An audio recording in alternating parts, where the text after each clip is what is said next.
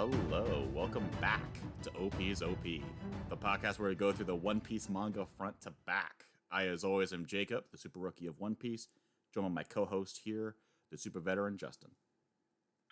Hello, what's going on, guys? Today we are really excited to get into Enies Lobby, which starts at chapter 375, and we're going not all the way through, we're going up to about chapter 398. So if you have not read up to that point, highly recommend you do so before listening to this, because we're about to be spoiling at least up to there and probably more, so you might just want to read the whole arc, which goes, I believe, to 430?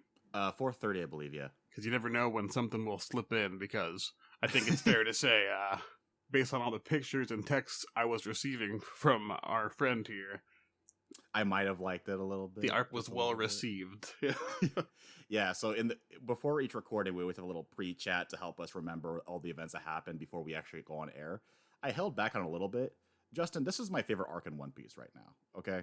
Like, I didn't tell you that. You did not tell me that. That's the first time I've heard I did not tell you that, no. That's big. That's a big statement. Surpassed everything, because at the end of last episode, you remember I was hoping for an Arlong Park 2.0, maybe even an Alabasta 2.0.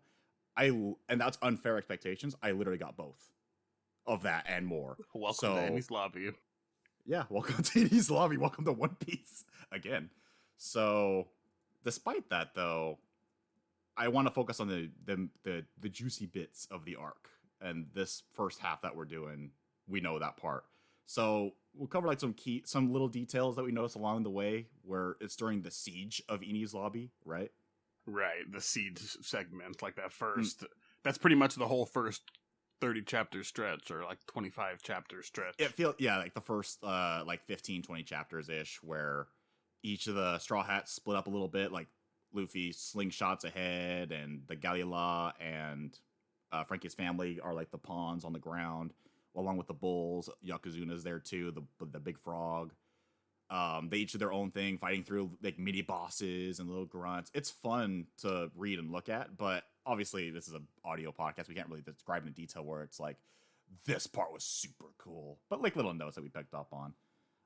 The introduction that I liked was the introduction of Sniper King to the Straw Hats, because obviously all the Straw Hats, the smart ones, are just going, it's just Usopp in a mask. But of course, Luffy and Chopper, innocent as they are, go, "Who are you, great stranger? I am the Sniper King.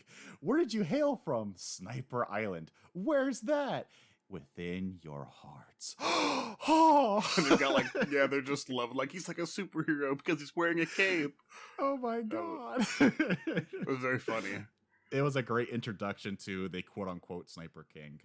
But yeah, honestly, like what we said, like the first 15 chapters it's a big siege, where we get a little callback as well to Little Garden, probably my least liked arc of the series, but we get a callback to the giants that were fighting endlessly on that island, as we witness more giants serving as gatekeepers. And Usopp actually remembers his stories with the giants and goes, wait, you're talking about those two guys back on that island? I know those guys. They're alive. Because we learned that the gatekeepers were being manipulated by the government to, hey, if you're helping us defend Enies Lobby, we'll quote-unquote look for your giant friends, or we'll take care of them or something like that. I think they were saying they had them imprisoned, right? Something like that. Honestly, I kind of glossed over the details a little bit. I just know that it was really great that Usopp was able to connect the two together and was able to convince Keishi and Oimo, or Kashi and Oimo, the gatekeepers, to side with the besiegers. So that was a really nice little, use of charisma, if you would, rather than brute force. So I thought it was a nice little detail. Yeah. But there's something else that was introduced here, which was we get the whole CP9 gang. We'll go much more into detail in the next part, to be honest, because we get like a little introduction to who they are here, but we don't see them in action until the next part. But except for, I think, one we can talk about right now, right? The Fukuro, the guy who's like the big, huge dude with a zipper on his mouth. We thought that was a really good design, both of us. I like that design, yes. Where it was like, well, yeah, we're working for a top intelligence agency, but this guy just won't shut the hell up. So we put a zipper on this guy, and he constantly unzips to talk, and even then, he still says way too much. there's also a little bit where I'm on the fence about this because this is just a trope I'm just not a fan of. But if done right, it's okay. Where it's the enemies get power levels, like we get the strengths, like actual measurements. Right. Usually, Like I'm not a fan numbers. of this. Yeah, usually I'm not a fan of this, but because it's the bad guys doing this, I'm just like, this is how arrogant they are. This is how like, oh, because we are this strong, we have no problem dealing with the enemy over there. Because Dragon Ball Z did this too, to a pretty good degree with Frieza and his gang, where it's like, oh, your power level is only this, my power level is this, therefore, I will beat you, and they're makes them super arrogant. So again, it could work if the trope's done well, but hopefully we don't see too much of this. I really like the bounty system more than just simply punch the blabbermouth over here and he'll tell you how strong you are. There was the nice bit though where he talked about Spandam, the guy who was in charge of CP9, of like having a low power level of only 9, and it makes you wonder like, so how's this guy in charge? And you're like, right, government bureaucracy, the son of the previous guy, got it. Right. Makes sense. Because boy, Spandam is fucking pathetic, dude. Oh my fucking god, dude. I can't think of the right terms, the right words to describe how much I fucking hate this guy. Not from like a horrible written character perspective, but more like this guy is Joffrey in anime form, dude. He's a spoiled little brat. I'll just say we'll say it here, right here and now. Then I'll ask the question that you probably already know what I'm going to ask. Yes, the answer is yes, without a doubt. The answer is yes, without a doubt. Throwing his dad at the number 2 spot. Just number 2, his dad. Number 1, Spandam. Biggest fucking cunt in One Piece right now. Because just, he's a huge like, bitch. I had that feeling from that last arc of like, okay, this guy looks like he's like a manipulator kind of guy, but he also just seems like he's, like, he thinks he's hot shit, but the reality is he's just in the right place, right? Because whenever anything threatens him, he freaks the fuck out and panics, and then immediately resorts to, oh right, but I have Lucci here to protect me. Oh wait, you're in handcuffs, so I shouldn't be threatened. And he always assumes that the Straw Hats aren't strong, or the Galila or Frankie's family, the Siegers, right, that they're not strong. Like more than a couple of times, he'll like try and mock Frankie and Robin, the captors here, that, oh, I'm sure by now they're going to tell me on this phone call here that all your friends are suffering and captured and dying, right? Mm-hmm. So he's constantly doing this shit. But the worst part, too, is that he has no problem, like, hitting unarmed prisoners. Like, there'll be a time when Robin, like, actually talks back for a brief second, and he just smacks the living shit out of her, like, just a sock straight to the face. And you're like, man, there was that one moment where Frankie was trying to bite his head off, even though he was handcuffed. I was like, God, Frankie, just a little quicker. Dude, just a little faster, please. But yeah, just everything about Spandam is just Joffrey, but One Piece version. For those who don't know, Joffrey, I'm talking about the incest king from Game of Thrones, the fictional character. Little piece of shit that little runt is. Yeah, he is very infamous at this point. Yeah, similar vibes. But we'll also go more to this next part as well. We learn that Luffy has a new form system, a transformation sequence where it's the gear mode.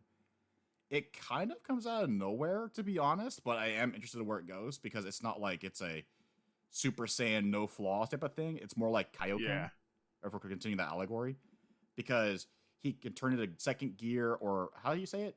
Gear second? Gear? I mean, I think it is. It's kind of the same thing. I just know that it's usually written, and in the Japanese dub, he says gear second. So, but either way, the important thing is that he has these new power-up sequences that work like Kaioken, where the longer he's in these modes, the more damage it does to him. So he can't stay in them for very long. And if he goes into a higher gear, it's a higher outburst of power for a shorter period of time. So on one hand, I'm going, this is introduced kind of out of nowhere, but it is to address the issue where last arc, CP9 was showcased to be really, really fucking strong, including the guy he fights first in this part, Bluno, with his door fruit. So it's like, okay, so how does he counter Iron Body and maneuverability? He powers himself up. But we see that when he does that, it's hilariously, if he's in, wait, is it in this part? Oh, shoot, I don't know if it's not. There's repercussions. I'll just say that. There's repercussions where if he's in the forms for too long, but it gives him a power boost just enough time to defeat Bluno, the first of the CP9 agents from last arc. He does show, I think right after this this fight with Bluno that he's a little woozy, and he mentions that he's like, man, I can't do that for very long. Okay, yeah, thank you. Because I was thinking of the other form. I think I'm thinking of Gear 3, that repercussion. Yeah. Mm-hmm. But, Gear 3. basically it tires him out. Again, like Kaioken. That's where my comparison's coming from. What came first, Kaioken or Gear 2, Gear 3? Definitely Kaioken. Kaioken, yeah, okay, yeah, sorry. I'm thinking of my own viewing of Dragon Ball Z compared to when it actually came out. But either way, it's similar-esque, but... In fact, you can almost definitively say that Gear Second is kind of a reference to Kaioken, but... Yeah. But luckily for me, at least, Kaioken is the much more entertaining and better transformation than Super Saiyan, from my personal perspective. But we're not talking about that. We're talking about just... Ooh, now you're making big statements today, aren't we? Listen, I like it if shonen characters have power-ups, but they have flaws to them. I don't like it when it's just, oh, now I'm stronger. What's the flaw? I don't know. Do you just like blonde hair? Mm-hmm. I like it when there's actual flaws. So I was going to say, what's interesting about Gear Second to me is that it almost makes sense, right? There's obviously there's some, I've heard it called, I think generous anime manga logic applied. Mm-hmm. But it seems like the idea which Gear Second operates on, based on what Bluno said, right, is that he's increasing his blood flow, basically. Mm-hmm. Which constricting his vessels to make everything work and think faster. I just wish there was a little call out before this. Yeah, I just wish there was a little call out before we actually saw this. It was cool that it happened when, because obviously it's the shonen thing of the main character gets a power up, right? And granted, it takes this long for the trope to kick in with Luffy, but I do wish at some point there was an idea passed across, maybe from Chopper, right? Where it's oh, if you do this with your blood flow, Luffy, you can actually move faster, but it's really dangerous. And maybe Luffy, of course, goes, so I can get stronger. And then Chopper would go no, what the hell are you talking about? But we didn't get any of that. So either way, I'll let it slide. Again, reaffirming this is still my favorite arc in One Piece. Yeah, I love it so much, I can criticize it. So, yeah, and we get I've always felt the action in One Piece is good and it's entertaining, but it's never the main draw, Usually not. Usually the best part about the fights is usually the first punch Luffy lands, or the final punch, if there is that one, because it's just so satisfying. Or maybe a couple of panels with Zoro, because he always looks cool with a bandana on. But at the end of the day, at least for me personally, when I'm reading, I like the character moments and the world building moments more than the fights. But the fights aren't bad. I'm not just skimming through it going, oh, just get it over with. Oh my god. It's more okay, cool, yeah. Okay, cool, okay, cool. And Oda does, as we mentioned, he has a really great job of giving us a lot of the flow and character moments in the fights, throughout the combat and little things like that. So they're always fun to read through, and I really love those moments. But overall, that's not the primary reason I'm watching One Piece. So when Luffy just turns red, starts smoking, and wins a fight, I'm cool. Cool. Cool. Yeah, that's what it is at the end of the day for me. That's my perspective. I just wanted to comment on this particular thing of I had a little gripe with it. It's not going to ruin the character or the fight sequences for me at this point. Instead, if anything, it goes, okay, now we have a new element to bring into the fight of intrigue of okay, now we have a new danger to present itself. But we'll see as we go along. Hopefully Oda doesn't abuse it too much to the point where it's nonsensical or non-punishable. But at this point, the Straw Hats are reunited, right? They split up during the siege, but they reunite onto basically... quick, I'll say shout out to Sodom and Gomorrah. Specifically, I believe Gomorrah, who almost got blinded. Or did get blinded, actually, right? In the pursuit of getting the Straw Hats to the gate. I think so, yeah. Shout out. Big shout out. Frankie Family's Yagura Bull.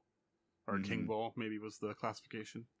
Yeah, there was definitely a moment where each of the bulls, each of the giants, had a little sacrifice moment to push the pawns, if you were making a chess allegory, the pawns one step further, right? Where this bull took a big hit, this bull takes a big hit, this giant takes a big hit. Yakuza does this. Mean, you get the reference, right? Of course, their names, they're two biblical cities that got destroyed, right? Sodom and Gomorrah. Remind me, Gomorrah and Sodom and Gomorrah. Oh god, I'm an idiot. Yeah. This is my job and I missed that. God damn it. Bruh. No, I'm just kidding. Bruh. All right, all right, all right. Okay. So, sorry, I'm impatient because I want to get to the main Yeah, but course. I agree with you. The first little stretch is it's fine. Like we said, action, siege, bam, done. Ooh, Absolutely. giants, cool. Now let's I'm talk sure the I'm real sure the good anime is stuff. really fun. Yeah. The manga was definitely fun too. It definitely kept me going for sure. I was getting impatient as I was waiting for what we're gonna get to, but it was still fun for what it was because, like I said, it felt like a besiege going on. It wasn't just like little individual battles.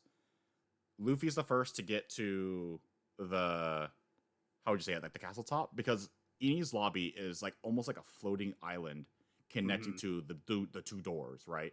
Yeah, Any prisoner that goes beyond the two doors, they're going to the underwater prison. They're gone at that point, and they're waiting for those doors to open. The CP9 guys and the captors.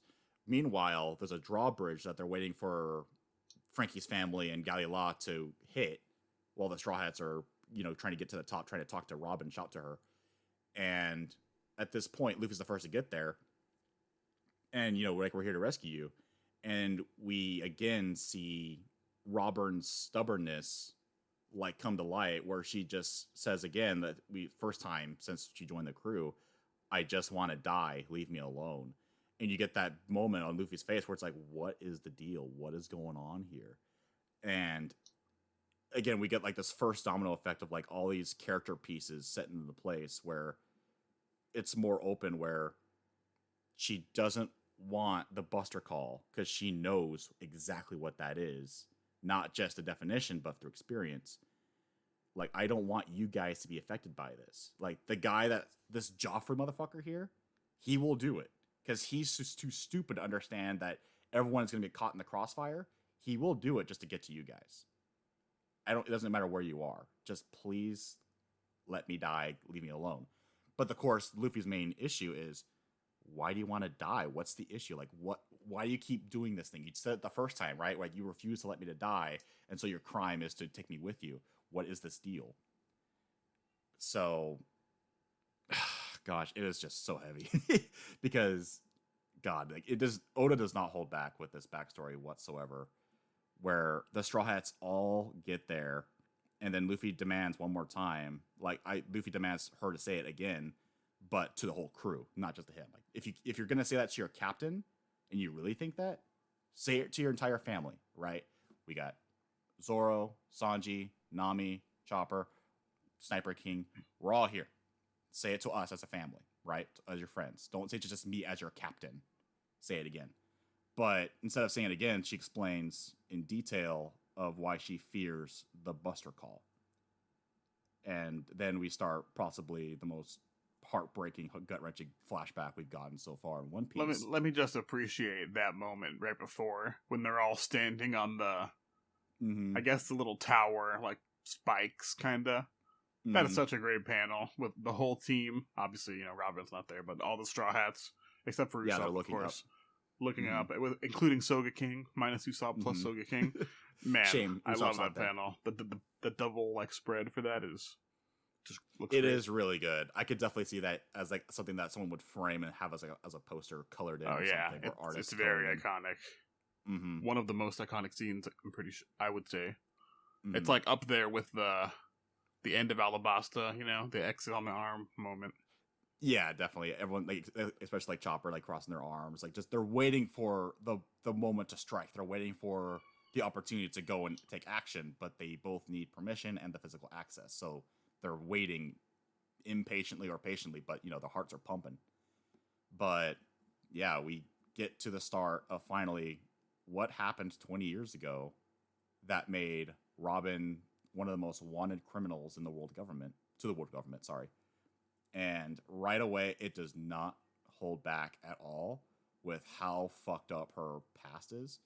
Where the first thing we see is she's trying to read a book and kids are throwing rocks at her, calling her a monster, calling her a demon.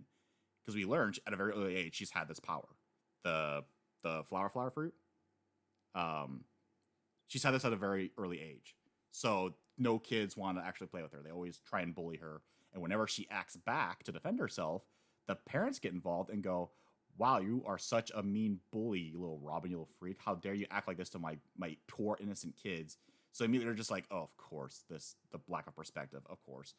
And then we see her return quote unquote home to her aunt, where they just leave a note saying, we're going to celebrate my daughter's birthday.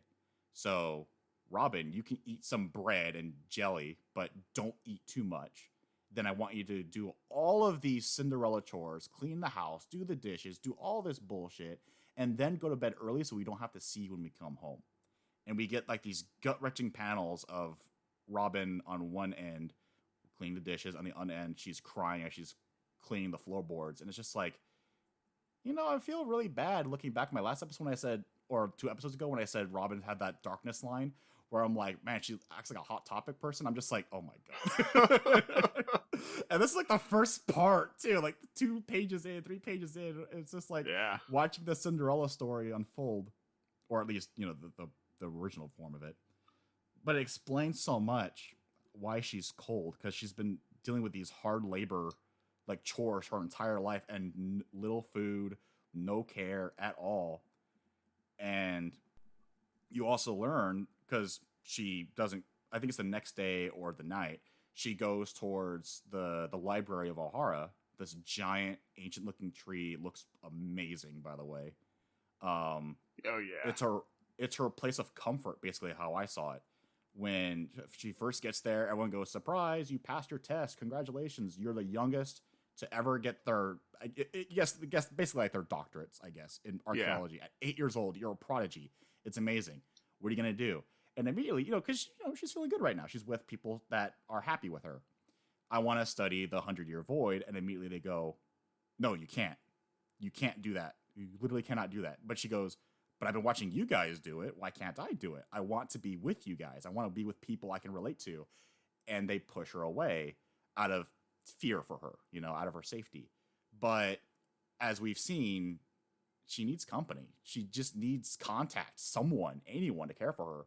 But even the archaeologists are pushing her away for a different reason this time. It's not because of disgust, but because of, for fear for her safety. And out of a wish for the mother as well, which we learned later on, Olvia. Historical reference that I made is that these archaeologists and this tree of knowledge, it's basically the great library of Alexandria in real life, where it's like this ancient library back in the ancient days of the Roman Empire that had all these ancient texts, right? All these past histories. But throughout time, it just had issues with funding, wars that went on to burn documents. So right away, I made the allegory, and I'm just like, oh no, this thing is not going to last. Because I'm thinking back on it too, where Buster Call, Demons of Ohara, this is not going to end well. That's how I made the comparisons right away. Right. But, gosh. So it's like, and then, she wanted to research the poneglyph. She realizes that the researchers here are doing the taboo themselves, but she wants to research the poneglyph to be with her mother, because we learned that the mother left to get more research, more data, so they can translate the poneglyph more clearly, or even to find more pieces of the puzzle. So that's why Robin's interest in archaeology expanded, because, to be closer with her mother. Again, any type of contact, any type of love. But the archaeologists push her away. So then we meet this giant washed up on the shore named Saul. Jaguar D. Saul. Yes. And again, we get the D. And immediately I made the connection. This is why Robin was interested in Luffy's name.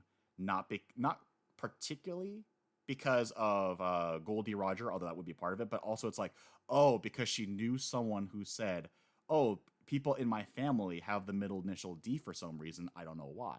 So it goes back to this callback. Yeah. Like, okay, it really does, it recontextualizes her whole thoughts and interactions with the Straw Hats, like when she first met them. You know what I mean? Exactly, yeah. Instead of just simply me making the joke of like, she's interested in the D, her. It's more like, no, exactly. She knows someone who had that middle initial in the past that also connected with Goldie Roger and now Monkey D. Luffy. So now it's like, so that could be a relation subtype. So of course now I'm thinking too, I'm like, family? But what's the definition of family in this case? Is it what we're talking about? Is it crew? Is it blood related? I would say, when you think about that, she clearly saw something of Saul in Luffy, Mhm. and Yeah. some of the the virtues that he imparts to young Robin are very embodied by Luffy, right? Can I you would elaborate on that say, exactly? like Jaguar or Jaguar D Saul, he tells her like to always remain smiling even in the worst situations or something to that Right. effect. I got big. This is not from the same series, but I got big My Hero Academia flashbacks going back to Nana when she was talking to All Might in those Oh flashback yeah, sequences where it's always yeah. about smiling, it's always about laughing, right? So in this case, Saul is, yeah, always referring to Robin because she was like wondering, like, why do you laugh like that? And he goes, well, whenever you're in pain, it always helps to laugh because, laughing, it always helps bring up the mood a little bit. So, because she was wondering, like, why do you laugh like Deadashi, Deadashi? I don't, it's what the manga said exactly. It was like Deadashi. It was very weird. I couldn't imagine what that sounded like. But either way, it got noticed. But yeah, it's always to try and look at any positivity in the worst of times. And so now you're thinking, oh, Robin finally met probably a friend because he's not scared of her powers. Where he's like, I've seen worse shit on the Grand Line. This is nothing. This is tame. And, and they're actually chatting. They're fine.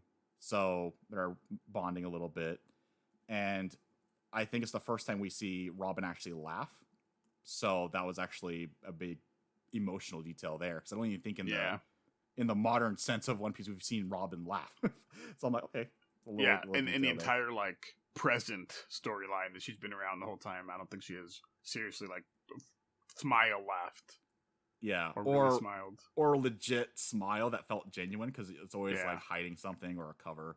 We mentioned that before. Smirk, Yeah, it's always a smirk, but we brought it up before where it's like it always felt a little distant. It always felt not genuine. It felt like it was just a neutral face to try and cover up what she was actually thinking. In this flashback, it just stands out a lot more where she's actually laughing and chatting with Saul. Then we get introduced to cunt number 2, Spandine, who is Spandam's dad. And we learned that, of course, the government is looking for people who are researching the Poneglyph because it's against the law. It's a law they formed, so therefore it is punishable by death. It's treason. And he managed to try and track down Olvia's ship. Olvia being the mother of Robin, if I haven't said that already. And Olvia retreats back to Ohara and tries to warn the scholars here that you guys need to flee. You guys need to leave. The government's on its way. They're not going to do an inspection. They're here. They're looking for people to kill or to capture. They're not here to do a random scan, right? They're bringing the big guns. So, real quick, I want to bring up the design for Professor Clover. Where he had like the hair sticking up from the top and he has like the beards going to the sideburns going left and right and then the beard going straight down. It's like, it's good. It's good. Although he's definitely not lucky because if he had 4 beards, he might have been, but he only had 3. But Olvia's entire team is murdered except for Olvia. She makes it back and tries to warn everyone, you guys need to flee or we need to save the data, one or the other. And this whole time as well, Robin gets word that maybe her mother is back too, right? She gets word that someone might return from that original crew while there's also panic setting in because the government's here and they're bringing in the guns. So there's that horrible, tragic scene of like the crowds like running amongst each other, like in the village. And you see the panel of the mother and Robin just running by each other because it's been so long. I think it's been 6 years since they last saw each other. Yeah. So they miss each other in the crowd and the chaos. And we also get to see a reintroduction to Okiji.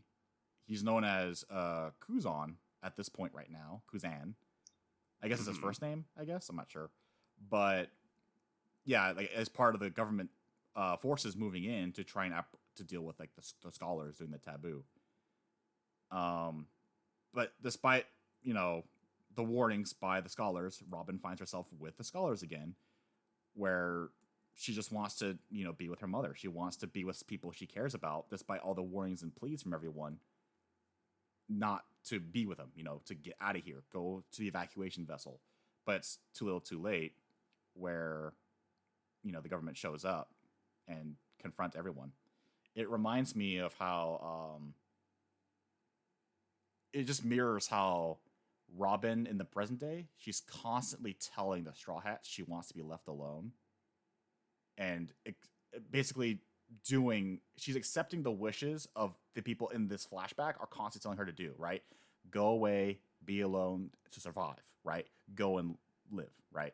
So it's almost like she took that instruction literally, judging from at this point in the flashback, to leave me alone so I can honor the wishes of these people who are telling me to live, right? This is what I got right at this moment, where I'm like, oh, that's a horrible preconception of like, oh, to be alive is to survive, right? So despite her friends and family not wanting that for her, ultimately that's what she gathered at. She was only 8 years old at the time. But yeah, government rounds everyone up. Spandine is such an asshole. He is so happy. He even reveals, I think, to Clover, it was either the Clover or Olvia, that finding the proof that you guys are reaching the Poneglyph is just work. It's just confirmation. We're gonna likely kill you all anyway, because I've been really itching to push this button for the button call. It's really just a formality at this point. Exactly. It's just business, and I'm just like the villain from Pirates of the Caribbean 3. It's just business. But in this case, this guy loves it. He's yucking it up. He's power hungry, just like his son. Fucking asshole. Sorry, these guys just Oda did a really good job making villains that I fucking hate so much. Yeah, they did such a good job. Oh man, they really are infuriating. Both these two. Yeah. We do learn a tiny little detail as the government agents are like they're like roughhousing the library at this point, to the point where they're even lighting up explosives to try and find hidden doorways, and they actually do succeed. They find a doorway to the Poneglyph. We get a little key detail that's important here, but I feel that it's important later on. The Poneglyphs are basically indestructible. It survived an explosion that was set off by the government agents first off, and you see like all the walls and the bookshelves around the Poneglyph, they're kind of melted or burned away, but the Poneglyph itself is untouched. So you're immediately thinking, okay, mystical, magical type of stone, impervious to damage. More reason to believe that these Poneglyphs would still exist in our modern day. Yeah. In the One Piece modern day, still in good condition. More reason to look out for them. Yeah, like it seems like it's kind of confirmation that they could have been around for almost any amount of time, and they seem to be indestructible. And we do get a very interesting tidbit here on a hypothesis, because at this point the scholars are rounded up, like they're forced to sit down, and they're surrounded by government agents. It looks very eerie. If you looked at a lot of history textbooks, that's not an image you want to look at.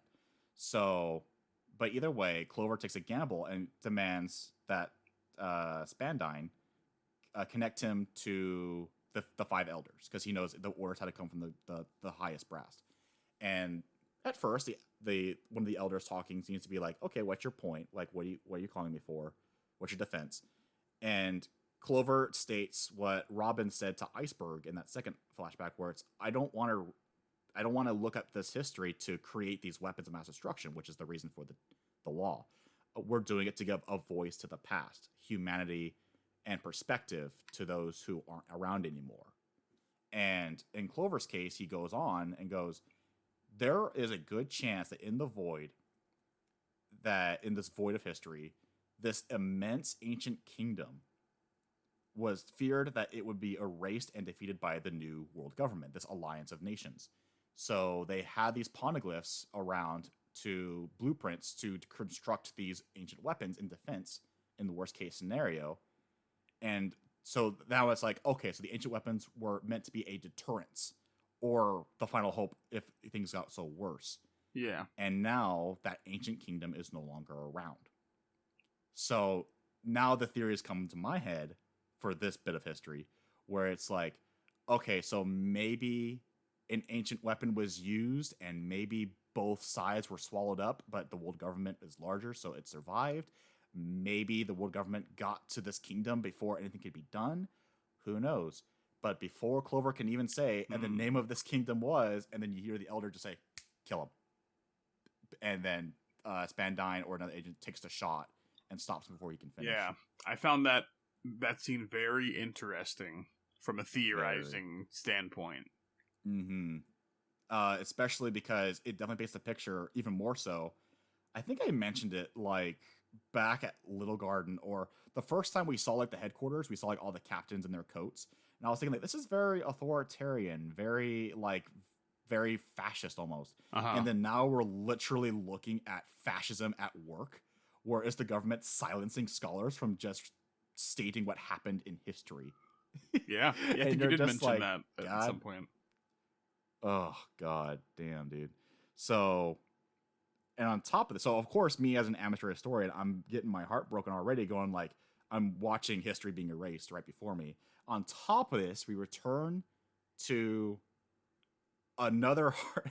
It's just a fucking domino effect of heartbreaking scenes The Robin, where the sea Robin inherits. looks her mother, who's Mhm. beaten up and shot because she tried to defend the library but failed sadly, and goes, "Is that you, mother?"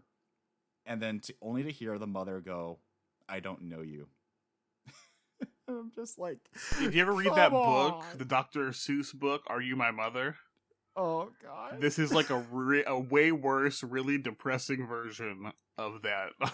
Oh god. The worst part too is that instead of Robin just stopping, she pushes and goes, "No, mother." I think she's sure it's her mother, even though it's been 6 years. And it's like, I learned everything so I can be closer to you. I've learned to read the poneglyphs. And immediately you're like, oh fuck. This is where it came from. Where Yeah. it's this horrible, sad, tragic moment of Robin pleading with this woman who she's pretty damn sure is her mother, And going, actually is, for the record. and actually is, exactly, yes, for the record, sorry. And like, I've learned to read this ancient dying language so I can go on these adventures with you. Please just like take me with you wherever you go. And as soon as like this shit's going down, the Buster Call is being made, and you're watching scorched earth. You're watching a genocide happen. Mhm. And I didn't expect to see brutal. that in One Piece. It's actually fucking- brutal. It is fucking brutal. At first, it seems like cannons firing on the tree, which we've seen before in movies. Like, if you've seen the movie Avatar from James Cameron, you've seen something kind of similar to this. Right. But it goes further and further by the scholars being so desperate to preserve the knowledge, they kill themselves, throwing the books out the window and into a lake bed. All the findings they have just to preserve any type of knowledge that from that tree. And on top of that, later down the line, when Robin is trying to join the evacuation crew, we'll mention this briefly real quick, but since we're on the note here, that even the innocent people who would have been more than happy to kiss the government's ass and be like, no, Robin's here, arrest her. Oh, we don't like her, go away. We didn't ever like those people. They get blown up too and burn alive from the Buster Call. Everyone is dying. It is a clean slate. Yep. No one escapes from this. Nobody.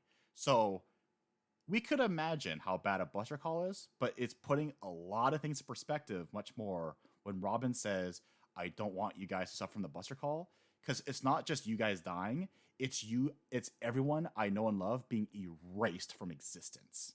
It's not just you dying and I get to go to your tombstone. It's I can't even acknowledge you exist. Otherwise, I suffer the same fate, to be erased from history. And it's again, it's Yeah, just all these it's- compounding factors, man. Pretty heavy. Yeah. It's like a very heavy message going on, and like very mature stuff. As you said, like it's fascism basically being implemented here in Ohara by the world government. And the part that's hilarious, well, not hilarious, but in the dark humor, I guess, that's not the focus. The focus is again Robin's upbringing, because while everyone is dying, as the government agents flee because they realize they're in ground zero of the Buster Call as the 10 warships. By the way, we need to explain, by the way, real quick for reference.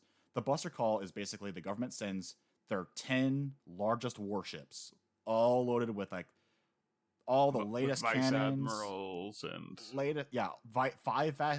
five vice admirals, 10 warships, like the newest ammo, basically like white phosphorus rounds, like modern day sense. yeah. Anything that's like crimes against humanity, things that wouldn't be approved by the Geneva Convention, is what are on these warships, basically.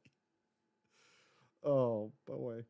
But I just want to bring that real quick. It's the government forces retreat, and it gives enough time for the mother to finally say Robin, and they get reunited finally, and there's a tragic reunion where they hug and tears are falling, And as soon as it happens, it ends because the Buster Call is still going. Saul shows up because he realizes, oh shit, the government was able to find this island because it followed me back, or was trying to locate me and not Olvia. He called it fate. He called it karma. I think I might get the details a little wrong here, but we do learn that Saul freed Olvia from being a captor. Yeah, because the government was looking for him and found her. He was a vice admiral. He was one of the vice admirals, yeah. There was a little tidbit I noticed in his speech where when Robin was saying, like, are you a giant? And then he goes, no, I'm not like one of those savages. I'm just like, oh, God, like a sneering imperialist. Like, oh, God. But then he used that same term when he was a vice admiral and he was witnessing warships, like, just shoot the research vessel. And he goes, we're not savages. We can't just be doing this shit. But, of course, one of the elders, I believe, just goes, or the admiral goes, don't question my orders. And immediately that makes him question, the logic of his chain of command, where it's like, is it right to do this? Is it right to, do the right thing? Hence his desertion. But he and Olvia respect each other. That was Sengoku, right? What was that? That was the guy, the Marine with the goat, but younger? Yes, the one that looked like Tojo. Admiral. Yeah. Yeah. Mm-hmm. The one that looks like Tojo, appropriately now. And so Saul reunites, and then right when the reunion happens, the mother goes, Robin, you need to flee. This is before we see the ship being burned. Sorry, I had to skip ahead for this part. But you need to flee and leave. I need to do this because I am passionate about my dream of ensuring the knowledge isn't erased. We cannot let these voices be erased. And Robin, I want you to live, right? So immediately I can see kind of where the theme of going, right? Of isolation versus being free and living. And it goes back again how I originally perceived how Robin perceived this, which is to survive, right? As long as you're breathing, you're eating, you're alive, then you're doing what your family wanted you to do, right? This is where I was at this point. So she saw it at surface level. Then we see that Jaguar D Saul name come into action as he's running through the island, evading cannons from the Buster Call, and taking a cannon directly to the face as he's trying to, transport Robin to anywhere. He was beasting. He was beasting it up. He takes a cannon to the face, and you're thinking, oh my God, is he dead? Is it just, at this point in the tone, you wouldn't be surprised if he just died right there. But instead, he shows how strong he is by lifting one of the 10 warships completely up and then tossing the motherfucker away. Mm-hmm. As it just like, oh my fucking God, dude. He went like a kaiju is what he looked like, lifting that thing and just, looked like he was tossing a skyscraper. A true sea monster, yeah. So while the scholars are protecting the voices of the past, quote unquote, we see that, as I mentioned earlier, the Oharans, the non-scholars, refuse at first to let Robin board the ship. And even to the point where there's even some people on board going, we can't just leave her behind, she's a girl. But then they get scared because she tries to use her power to extend her arms to go, oh, I can just climb into myself, don't worry about me. And then, and that's when everyone else goes, oh my God, it's a monster, flee, get out of here, don't let her on. Right before we see the ship also take fire and explode and die.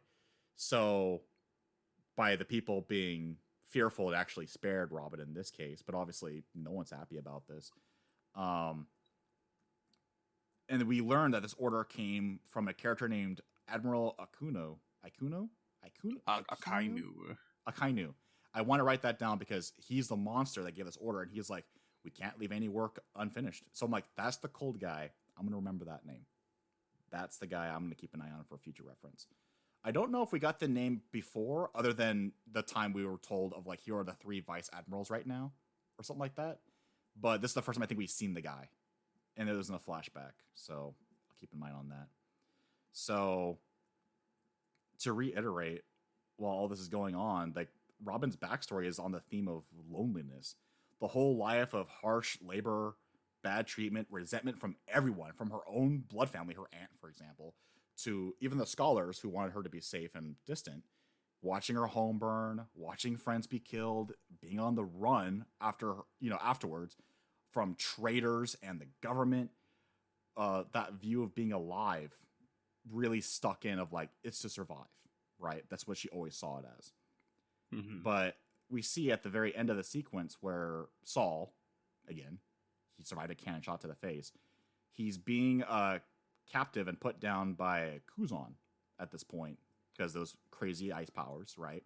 Right. But while he's freezing, while he's basically, by the way, I know it's a little off tone here, but I think Saul has a chance of being alive only because the move that the Admiral used was called Time Capsule. And I'm just thinking, so is Saul alive? Who knows? But so I'm gonna keep that on the side for now. I just noticed the move was called Time Capsule, right? Yeah. But while That's he's fair. freezing, yeah. So while he's freezing, he's also telling Robin to go out there and be free. You will eventually find friends one day who will understand you and protect you. So please survive. Take the raft and go. And even to the point where Kuzan, we get this. This is how Robin knew Kuzan,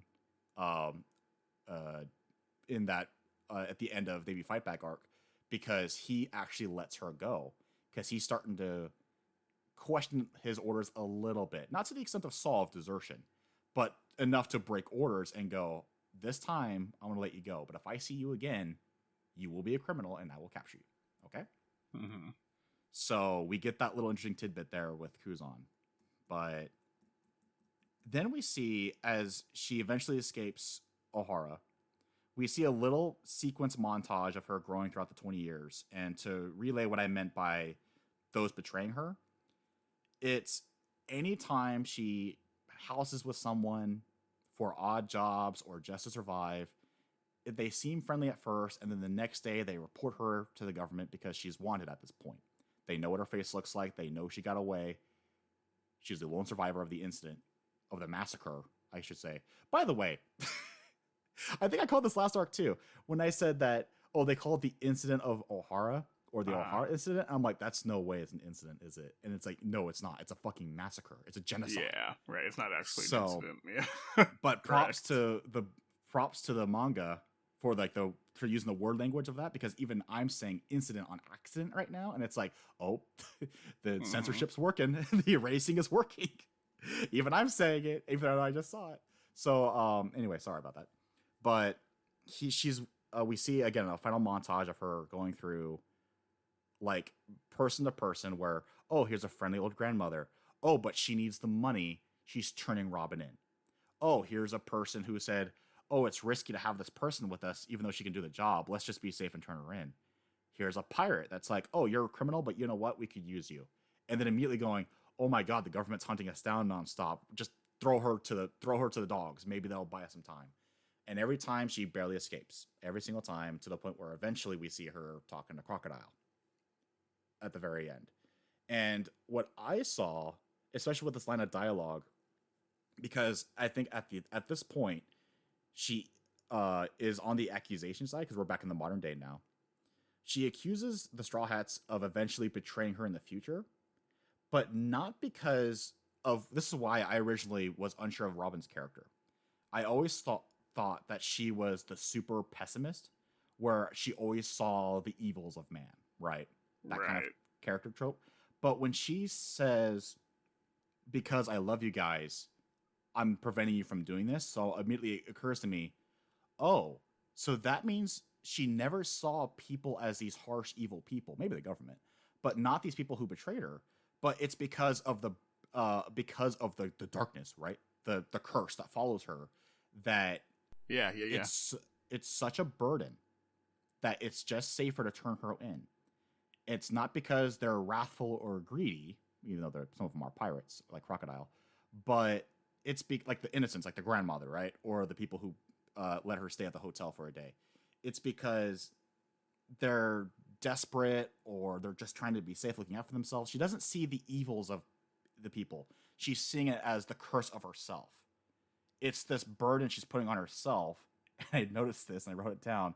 It's this continuing overarching theme of these Straw Hats feeling each and every one of them have a burden that they're pulling on the crew.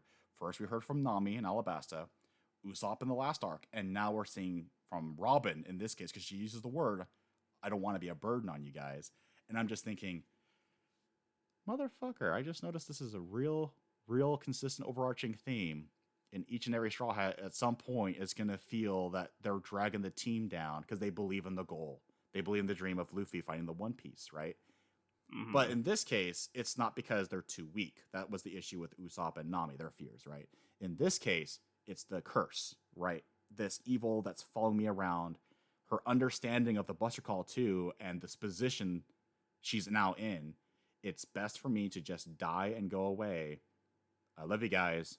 Please live your lives. She accepts her path as the destiny, right? Please, the Straw Hats to leave and to avoid another catastrophe.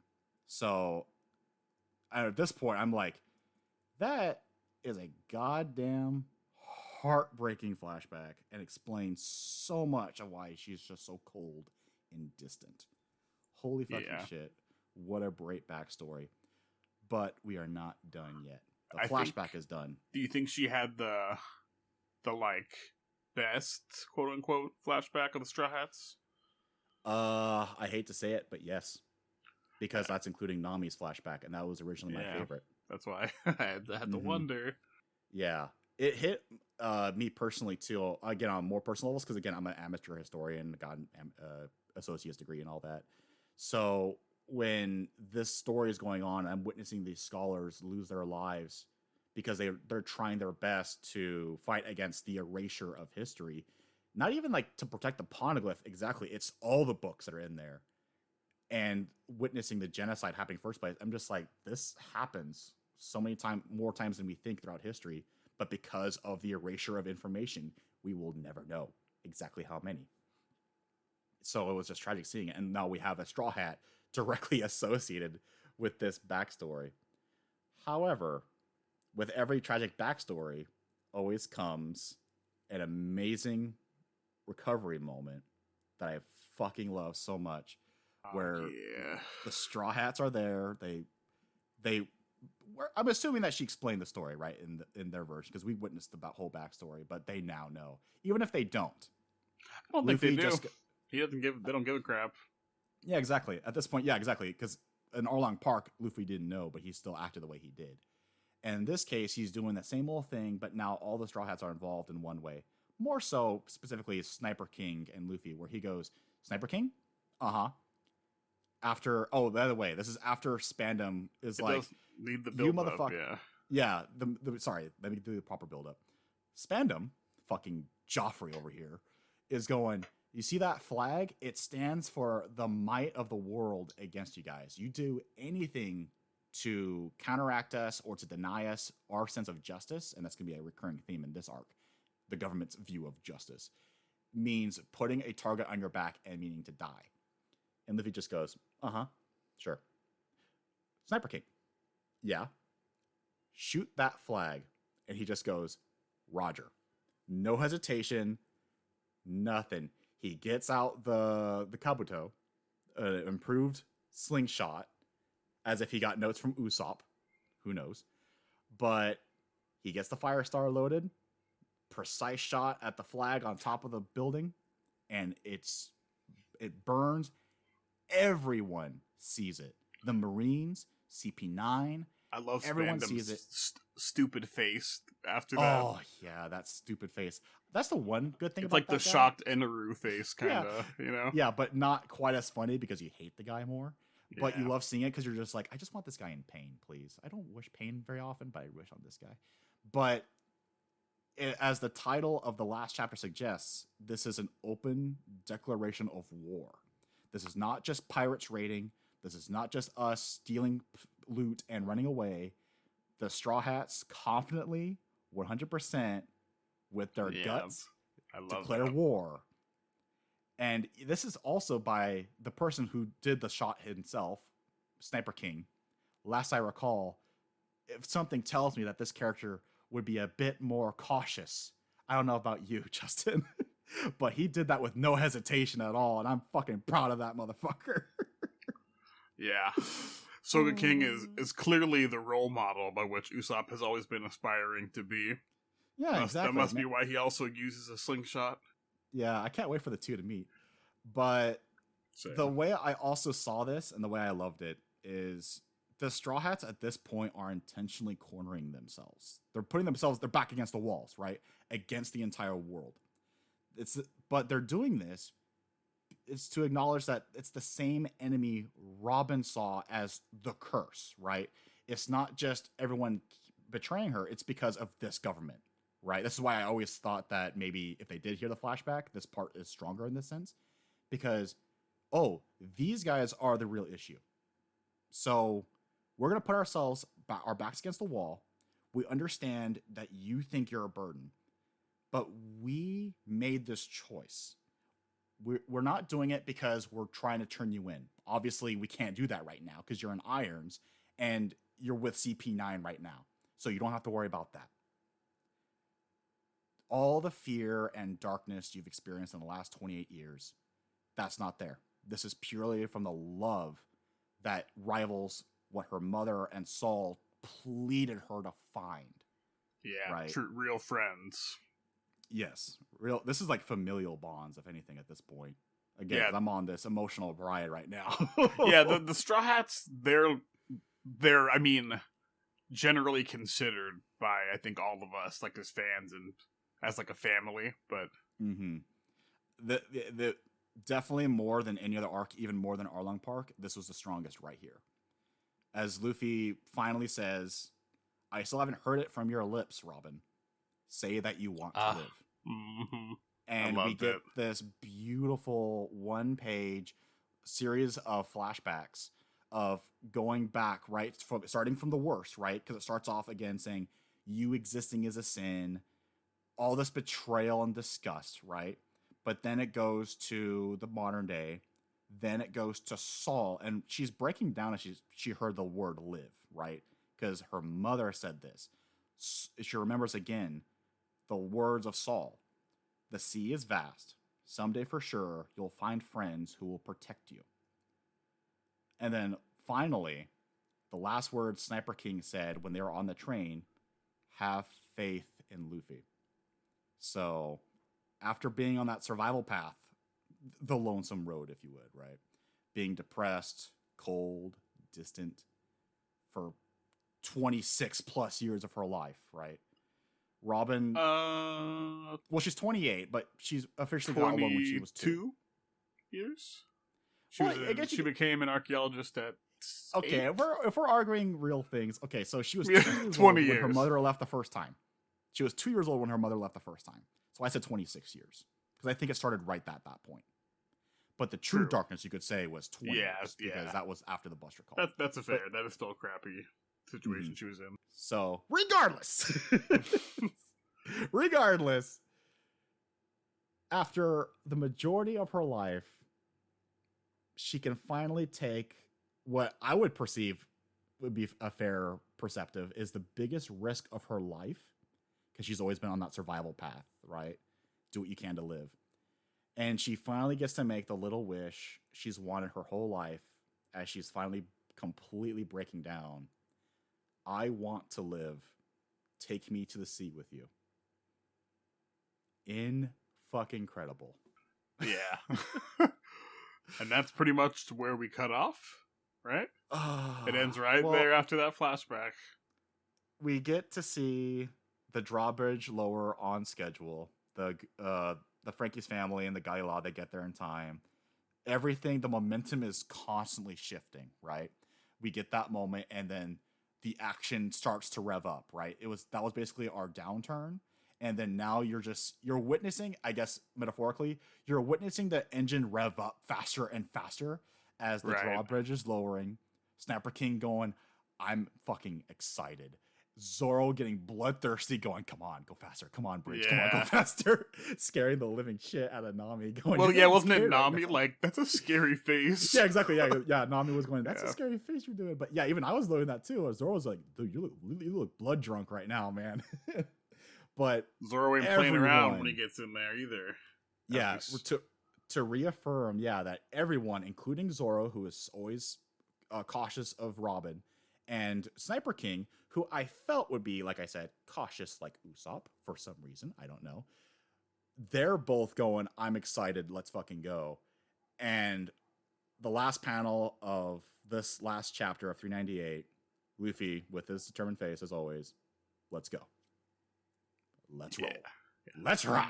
Well, let's go, baby. It's on. So yeah, Only very good one build half. up. Only one half of this arc, and immediately I'm just like, wow, we still got 32 chapters to go, and I'm already going, this topped Arlong Park, and I fucking hate admitting it because I was obviously a simp fan, Nami fanboy for the longest time, but I have to admit, this is just so good. Nice. So it hit all the right pieces for me reading this. Yeah, oh my god. It's just the Water 7 saga, if you will, like Water 7 leading up into this is just, it is such a phenomenal stretch of One Piece and of fiction and manga in general. Boy, do I feel silly thinking that Water 7 was going to be like Last Jedi and Enies Lobby being like Rise of Skywalker. Boy, do I feel fucking silly now.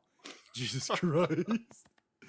Oh, that was my fear, but obviously I had high expectations for this arc, but this is one half, and this alone, if you told me that if this was just the end of the arc right here, I still would have been like, this is the best arc in One Piece.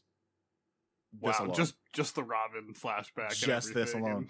Because what itches me better in fiction, as we all know, for fellow faithful listeners, is character development. Character development is the one thing that gives me the most happiness when I get it done right. And unfortunately, this case was very tragic and sad. But at the same time, from a fourth wall perspective, I'm just like, thank you for giving this character who's had like no real backstory and all this mystery and intrigue for so many chapters and arcs. I feel like over 100 chapters. And finally, within less than 10 chapters, just turning this character around for me and just going, now I really fucking hope these Straw Hats save that fellow Straw Hat, because holy fucking shit, we got a character. Yeah. Her flashback did a very good job of explaining and kind of retroactively making you understand her. Not to mention putting in under the magnifying glass the evils of the world government, of truly how fucked up they are. Yeah, what's our timestamp? We're at an hour right now. Okay. I was gonna ask, as far as world building stuff, is there anything else like that you wanted to mention here in Enies Lobby or a flashback? I think we briefly mentioned it, but I would say world building wise, in terms of Enies Lobby itself, it is a very convenient, wonderful place to have a prison, because obviously having an island prison is not good enough, because the entire world is mostly water in an age of piracy. But in this case, it's within the Grand Line, and even if you do, you have to get through the iron fence we've constructed, or whatever fence it's made out of. And then on top of that, there's a pit that separates the actual underwater prison that's beyond those two doors. There's like an endless pit that looks like Made in Abyss takes place down there. The other anime manga I recommend people watch. Not read, I recommend watch that one. But it just goes infinitely into the abyss, probably where Cthulhu lives, by the way. Sorry, I had to bring it up. Sorry, one more time. And who knows, right? So I'm like, okay, that's a great place for a prison, absolutely. The actual town, though, or the buildings before that were kind of bland, though, unfortunately. Probably because the siege was going on, so I couldn't really notice anything. But they just seem like kind of looks like I think it's just like a barracks. Kind of, yeah. Probably it's boring, yeah. It didn't really add anything, but again, I wasn't paying attention to the environment at that point because there was a big siege and a lot of action going on. Mm-hmm. So, but either way, nothing caught my eye except for the big two doors that I thought at first were just clouds. And I go, wait, that's a door? So that definitely struck at me. And then obviously the main courthouse, the main building, obviously, where CP9 is currently right now. Oh, I will say also one of the, I think it was after 398, where it had like the double panel afterwards, where it shows on one side the Straw Hats and the other side CP9. Like, it's very obvious that these are going to be the combatants for the next half of the arc. So here's your stand-up. Oh, also Lucci being bloodthirsty too. When the drawbridge was lowering, even he was getting excited, going, yeah. That motherfucker wants to fight. Yeah. Such a good start. So there's no way for it to be sad again. There's no way. Right. I guess No. we'll have to keep on reading. To read on and find out. Which we will do next week when we conclude the Enies Lobbies arc, which will be from chapters 398 up to chapters 430. We'll include 398 again because the chapter is so fucking good. Yeah, just read that chapter reread it. Reread it one more time, and it'll be fine. It's actually funny too, thinking back on it, because I said Enies Lobby is my favorite arc. I think I can say without a doubt 398 is one of my favorite chapters in anything. Just all the buildup that led to that point, and that declaration of war the Straw Hats made, all to rescuing a it's awesome. friend. Yeah, It's amazing. And there's no real action. It's just buildup, but release, emotional release, all of that one moment.